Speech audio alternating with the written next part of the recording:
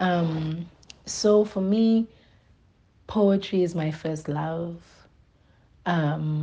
Poetry is a visual language.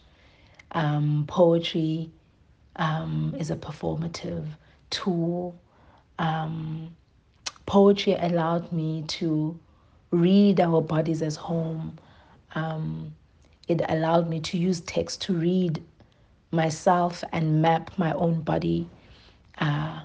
And it has allowed me many other adventures and avenues.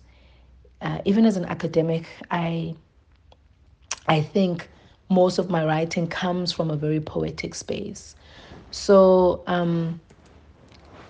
the series of poems I'm going to be reading are or sharing are poems that I've written over time since 2013 or maybe since 2015, and I call them old poems. They're very short, some of them are a bit long. Yes.